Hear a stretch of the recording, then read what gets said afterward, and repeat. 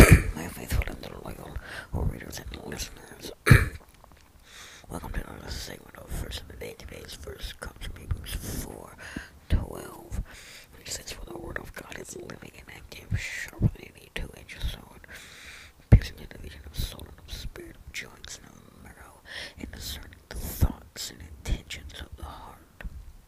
The conjunction of 4 connects this verse directly to verse 11, which says, "Let us therefore strive to enter the rest, so that no one may fall by the same sort of disobedience."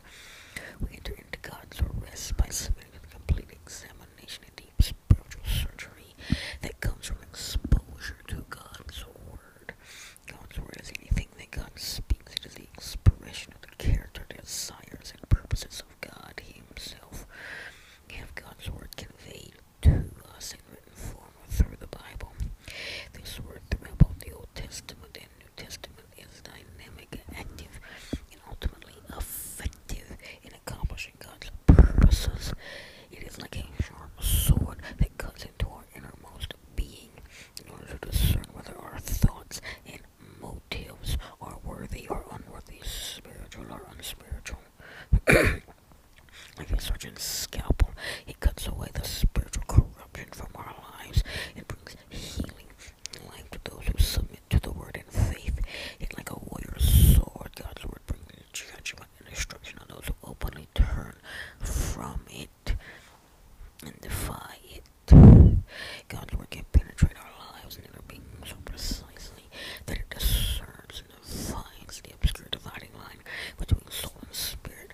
So soul or psyche in Greek refers to our inner life aside from our spiritual experience, our life in relation to ourselves, which would be our emotions, thoughts, desires, and choices. Spirit or pneuma in Greek here means the human spirit. In the New Testament, it refers to the spiritual dimension of our being, our life in relation to God. God's word awakens and strengthens His life in our spirit and exposes our own selfishness or our own motives and desires. That part of us conflicts with the life that God is developing within our spirit by willingly submitting to God's life penetrating word. Our hearts will be softened and changed so that we can truly take on godly character traits, experience peace and rest with Him. The alternative is to allow our hearts to become hardened against God's word. This is when we lose faith and find ourselves condemned by the word of God. Verses 12 through 13, which say, "For the word of God is living and active, sharper than any two-edged sword, piercing the division of soul and of spirit, of joints and of marrow, and discerning the thoughts and intentions of the heart. And no creature is hidden from His sight, but all are naked and exposed to the eyes of Him to whom we must give account." Reminds us of the seriousness of our choices when responding to God and His word. Today's Bible reading are Exodus 28, Matthew 25:31 through 26:13, Psalm 31:9 through 18, and Proverbs 8:12 through 13.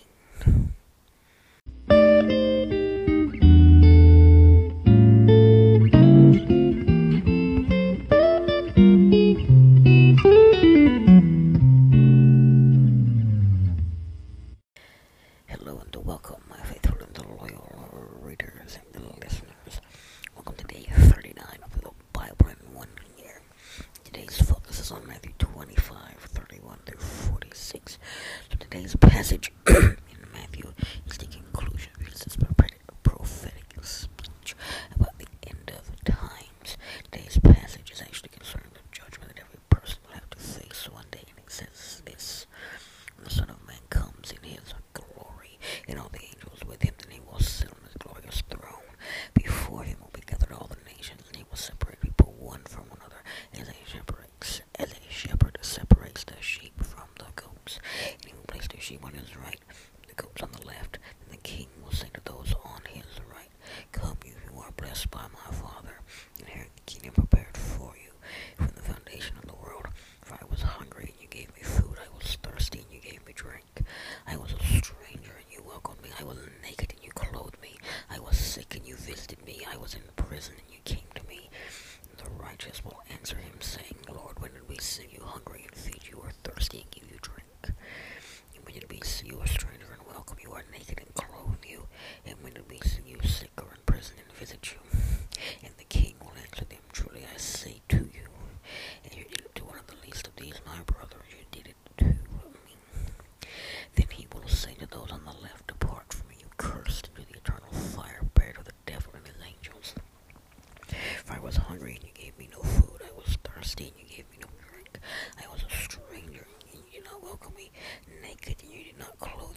sick and in prison, you did not visit me. They also will answer, saying, Lord, when did we see you hungry, or thirsty, or a stranger, or naked, or sick, or in prison, and did not minister to you? Then he will answer them, saying, Truly I say to you, and you did not do it to one of the least of these, you did not do it to me. And these will go away into eternal punishment, but the righteous into eternal life. So this judgment likely occurs after the tribulation and Christ's physical return to earth, but before the beginning of his earthly reign. Its purpose will be to determine who is allowed to be part of God's kingdom and who will be sent to the place of eternal punishment. Of all the parables, analogies, and other word pictures that Jesus used to describe God's kingdom in the end times, this is one of the few that describe what will take place on that day, when Christ actually judges individuals for their time on earth and pronounces their eternal destiny. This passage reveals one of the primary bases of God's judgment at the time of Christ's coming, both the saved and the lost, those who have a personal relationship with Christ and those who do not, who survive the tribulation, are still together on earth. The judgment involves the separation of the wicked from the righteous. The judgment will be based on outward works of love and kindness to those who follow Christ, who are suffering in need, although good works cannot save us. Accounts of judgment described in the Bible indicate that our actions and responses to opportunities on earth will affect our reward or punishment.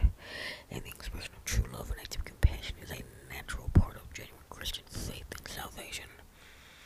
The wicked will not be allowed to enter Christ's kingdom, but will go into eternal punishment.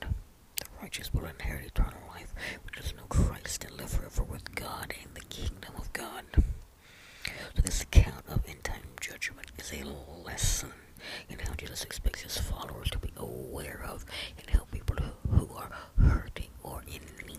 In fact, one of the primary ways we can serve God in a very real way is to show kindness to the least of these, which includes anyone, particularly those among God's people, who could use our help or attention.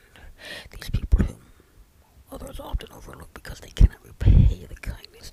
Jesus said that when his followers practice active compassion towards others, they're actually doing something for him. This means that if we want to see